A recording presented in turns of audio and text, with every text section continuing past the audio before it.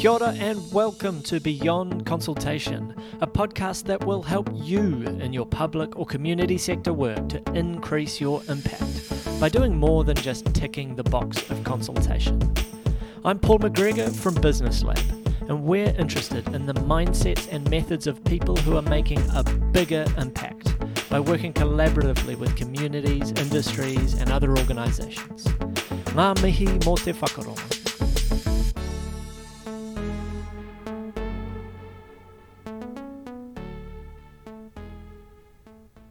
Have you ever heard the song The Boy Is Mine by Brandy and Monica? I haven't, but it turns out it was the number one hit song in 1998. I don't remember that from 1998. I also don't remember, as a 10-year-old, anything from my history class other than the incredible boredom of rote learning year after year after date of tutor English history. And my year 7 class on history put me off history for a long time. It's only recently, actually, as I've started to learn more about Te Ao Māori, that I've come to appreciate that history is story. And history is context. And context and stories are everything when you're trying to work with a community to enable change. You might have heard the whakatauki, kia whakatō muri te haere whakamua, which is all about walking into the future with your eyes fixed on the past. It's the idea from Te Ao Māori that our ancestors are always with us. Our tupuna are in the room, if only we can be alive to their presence and listen and understand the legacy that they have left us.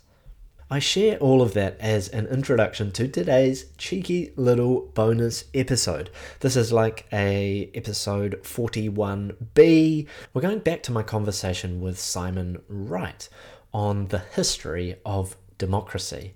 Now, stay with me here. For better or worse, we take our democracy for granted often today. The idea of representative democracy, that we, the people, vote others in to make laws for us, to govern us, unless, of course, enough of us complain loudly enough about something. So Simon takes us back in time to the roots of our democracy today, to Rome, to Greece, and unpacks what are the implications for us today. What are we taking for granted now, and how can we use those stories, those histories from the past to inform steps forward in how we work together today. One final thing before we kick into this conversation. If you haven't yet checked out our Reframe program, I encourage you to do so. Go to businesslab.co.nz/reframe. Come and join a community of people trying to push their practice and their organization's practice forward. So please welcome back to the show, Simon Wright.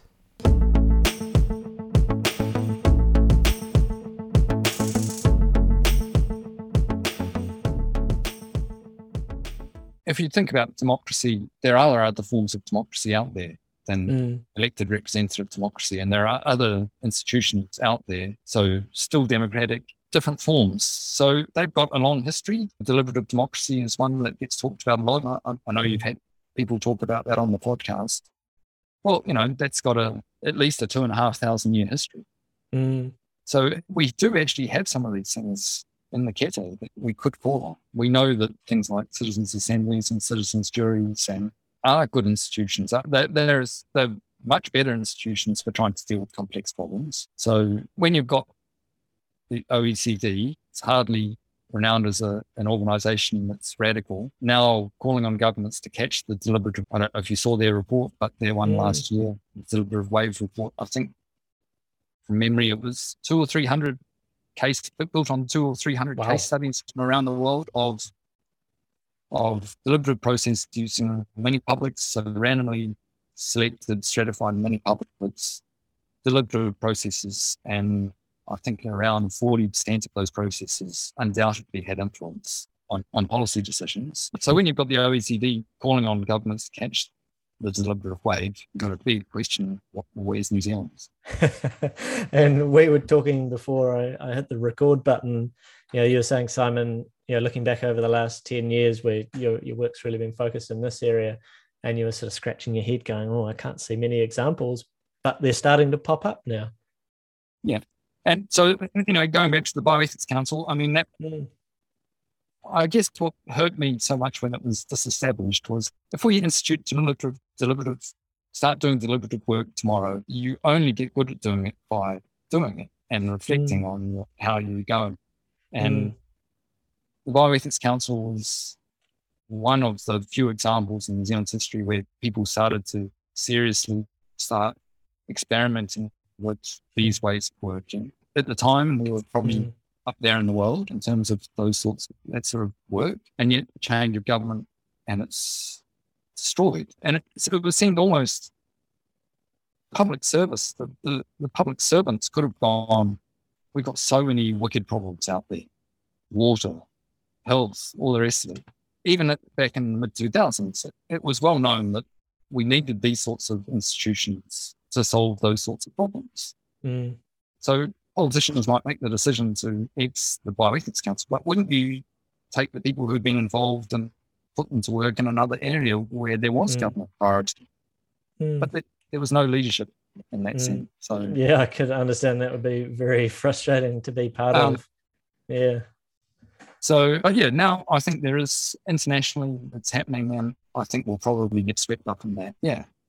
I also recently was part of a group who set up Trust Democracy, so a new civil society organisation. One of the aims of Trust Democracy was to try and improve the level of discussion about democracy, because I just don't think we have much going on in New Zealand. Certainly not in the mainstream media. The reporting that you get tends to it's just focused on the system it doesn't question the basis of the system we have and whether it's fit for 21st century or anything like that. It's very unusual to hear anything in our media like that. So one of the purposes of Trust Democracy was at least to try and to shine a light to promote discussions about some of the possibilities that democracy offers. So, for example, you could say that elected representative democracy, which became the dominant model after the English, French, and American revolutions, is a system that is designed to keep the public out of decision making. It was never called democracy when it was formed; it was called a republic, and it's a system to put elites into power. And if you look at the American system, just as an example. It really insulates decision makers from the public. So in the original version of the Constitution, there weren't that many people voting for a start, but franchise came later, extending the franchise. But voters had very little say in who actually got put into the decision making seats. So you have things like the Electoral College. You have a Supreme Court that is appointed for life by the elite and make very consequential decisions, but they're not accountable to the public. And it's also interesting. I recently listened to a podcast about the Constitutional Convention in America, right? And the stated problem that the convention was trying to solve was an excess of democracy. Okay. Well, but then you go, well, what kind of democracy? So they'd had the king, King of England. And a lot of the elites in America were very happy with the King of England. They were doing good business. Then they weren't happy when the English started to restrict them a little bit. So Washington and those people like that made their money from taking Indian land and developing it and selling it off. And Brits, one thing they didn't want was a war with the Indians or the Native Americans. So they decided, and they knew that just taking their land would spark a war, so they really restricted that practice, and it didn't make the Washingtons of this world happy at all. Others of the elite were traders, and the British objected and started to enforce the rules around not trading with Spain and Portugal, with whom Britain was at war. So they weren't happy with Americans making money by selling goods to their enemies. So this was cutting across the livelihoods of some of these elites. So that's a bit of the history of what sparked the revolution. Even some way into the revolution, the so-called revolutionaries would have been very happy just to call it off and go back to having a king. If the king had agreed to go, okay, we'll let you get some Indian land. That's fine. It didn't work out that way. So they had the revolution, and then after the revolution, men go and die. So they often go, well, we're not prepared just to be serfs anymore. We want some control. So they had small scale countries, small towns, and they had lots of farmers, so on, now sitting in decision-making seats, making policy decisions for their communities, pretty small communities.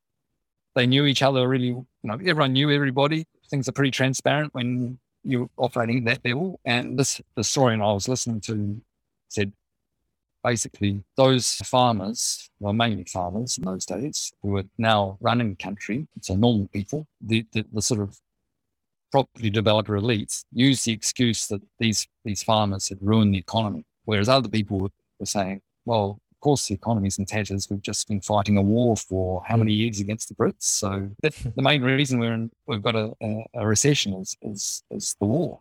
No, it doesn't matter who's in power, you would be in recession.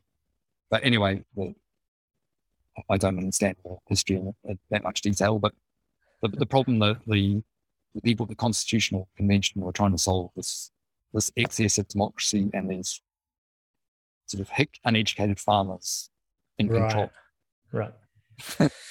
And so it's that kind of historical baggage that we bring into us now, and that's why certain things have ended up the way they are, and yeah, that's part of it. We don't even realize why. So, the idea that you vote, someone gets elected, and then they make the decisions on your behalf. They decide which problems should get solved. So they do the agenda setting. They do the decision making. If they can get enough of them to coalesce together, they create political will to get things done. But it's all done insulated from the public.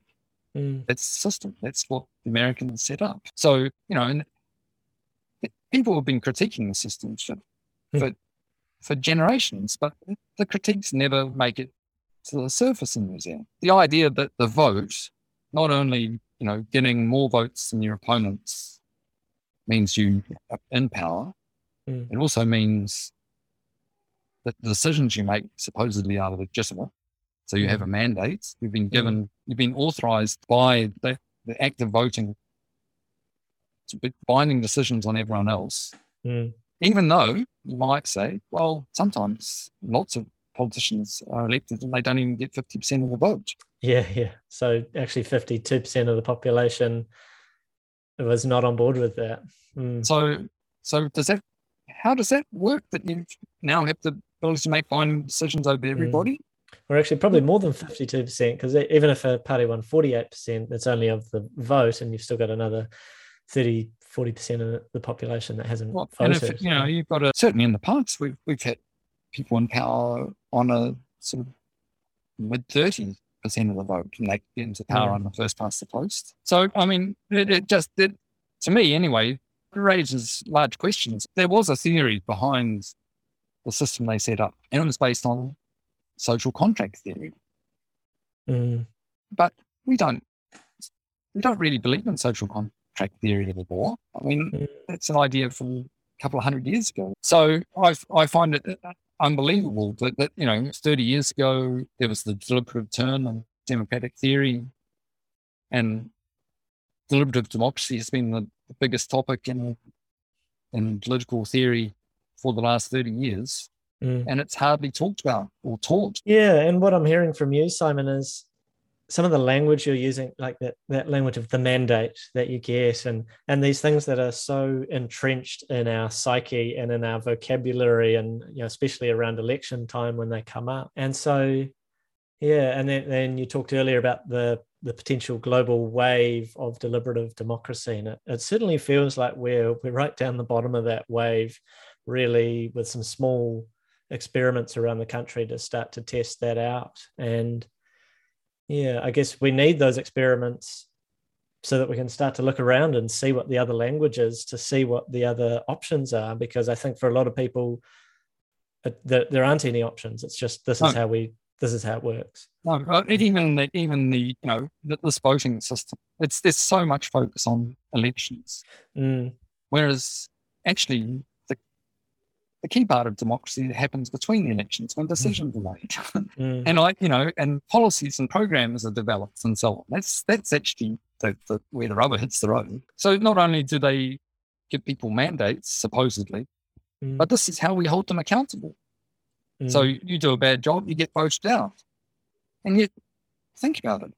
How often do we vote out politicians who have been involved in scandals or, been kicked out of being a minister for some misdemeanor? They don't lose their seats. They're not held accountable. So anyway, I guess that was one of the things, going back to trust democracy. I think we do need some organisations that at least start raising some of these questions, pointing out that there are alternatives.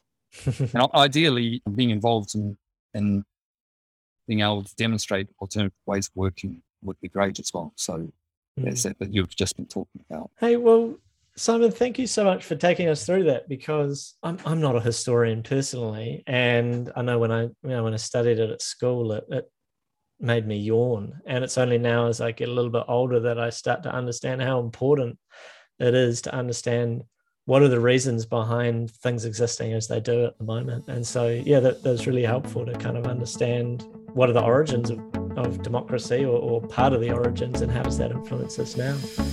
Thank you for listening to this episode of the Beyond Consultation podcast. What did you learn from the show? What should we have talked about? Who else should I interview? I would love to hear your feedback. And if you want to learn more about what you heard today, everything from the show is at www.businesslab.co.nz/podcast. If this episode has left you with a burning question, please feel free to submit a voice message through the link on our podcast page. We can then ask that question of a guest in a future episode. Or tag me in a post on LinkedIn or Facebook and I can point you in the right direction. If you want to know when we release new episodes, make it easier for yourself and subscribe on your podcast platform of choice. Again, thank you for listening. Ngā mihi mō te whakarongo.